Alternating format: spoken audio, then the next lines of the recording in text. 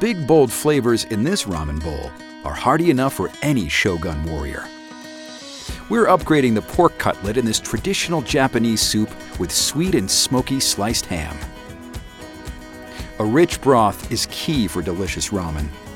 In this recipe, I'm going to make a flavorful pork broth. Heat a large stock pot on high. Add vegetable oil and heat to lightly smoking. Add onions, ginger, and garlic, and cook, tossing as needed until deeply charred on most sides.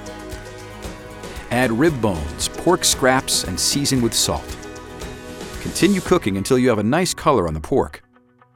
Add the diced ham and cook until browned.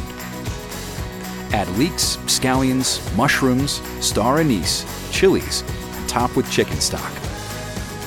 Bring to a boil over high heat, skimming off any foam as needed. Reduce heat to low and bring to a simmer. Continue cooking until broth is slightly viscous, approximately 6 to 8 hours. Make sure to add water as necessary to keep the bones submerged at all times. Strain the broth and cook it over medium heat. It should be reduced to approximately 6 cups. Combine the pork broth and miso paste. Bring this broth to a boil, then turn off the heat. Slice the ham into julienne strips and sauté until nicely browned. For service, place cooked noodles into a large soup bowl.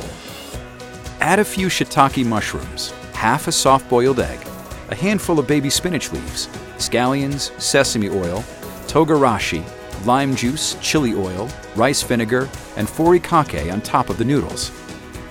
Ladle the broth on top. Place the ham slices in the bowl and serve. So there you have it, soup suitable for a Shogun warrior. Spicy ham ramen. Banzai. Find this recipe and many more at ciaprochef.com/ham.